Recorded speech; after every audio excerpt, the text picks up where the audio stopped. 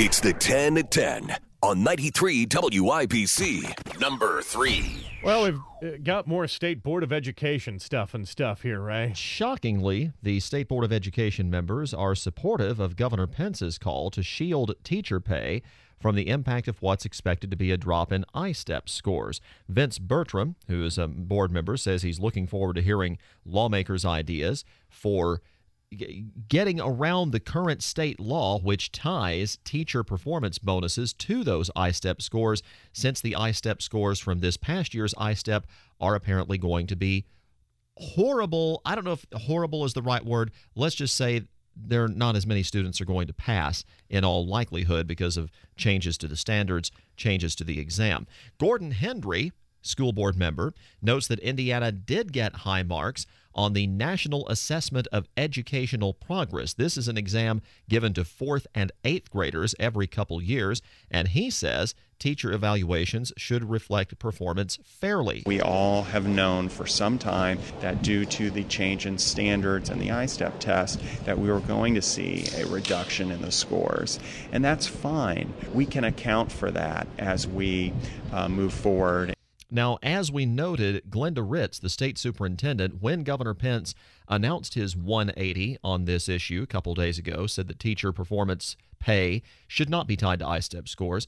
Glenda Ritz's reaction was, it's a welcome first step. He should have done it earlier, and she went a step further, and she said the A to F grades for schools should not be affected by ISTEP. She wants to either pause the grades for 1 year or give essentially a mulligan to any school that would otherwise drop a grade based on this past year's ISTEP. As I've been indicating for about 18 months now, it will have an economic impact, I feel, on our schools. When you see a drop in performance under our current accountability system, that we know we needed to make a new accountability system. All right, before we get into what they did with ISTEP pass-fail line, I don't know that I necessarily agree with Superintendent Ritz that members of a particular community put a tremendous amount of stock in A to F grades.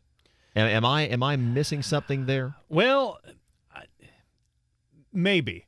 Because I would say that it depends on the community. Like I can tell you, I live in Speedway. I've talked about this before. I'm the self-appointed mayor of Speedway as well.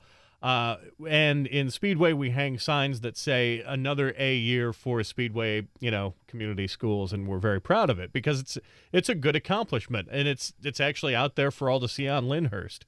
So you drive by, you can see the signage, and it is something to be proud of because you think, okay, well, good, our kid's got an A again.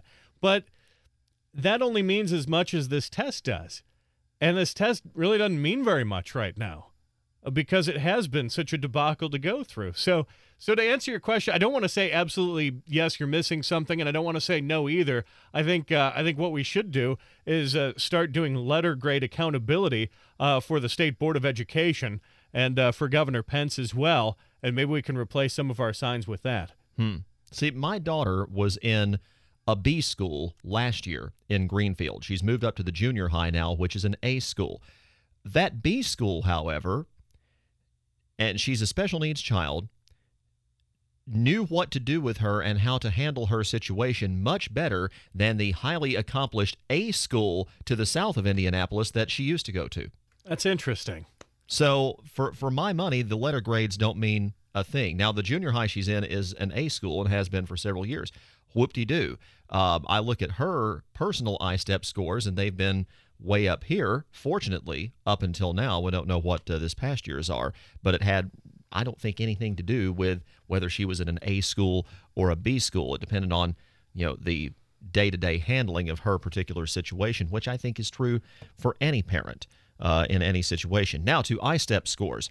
The state board unanimously approved the cutoffs for a passing score on this past year's ISTEP, while deferring a decision, however, on whether to give extra points to students who took the online version, which they determined was slightly more difficult than the paper version of ISTEP. State Superintendent Glenda Ritz says she and the board need more time to study the impact of potentially doing that, the extra points. We're going to be looking at the impact of what that means if we actually did some adjustment to student scores based upon online or paper pencil version. And that requires a little bit of study. So the cut scores rise steadily from a 428 English to 425 in math for third grader. Well, that's inside baseball. That doesn't matter. They're going to wait a week to determine whether or not to add bonus points for the online version. Yeah, so essentially nothing is set in stone yet. We still have to wait and see what's going to happen as far as the as far as this is just cut scores though, right? So we don't know exactly what's going to end up happening, but we have kind of an idea now. We do. And that was the state board meeting. Well, that was the 6 or 7 hour state board meeting in 3 or 4 minutes. Yeah, and I want to point this out too. Our own Eric Berman covered that grueling, horrible, hoary nether region of state government meeting that they had yesterday, and I want to thank him for that. And now he's doing a follow-up with Governor Pence today to try to get a little bit more commitment out of his office on what exactly happens with A through F grades on the schools there as well. Excellent. So we'll see what we get on that tomorrow, right?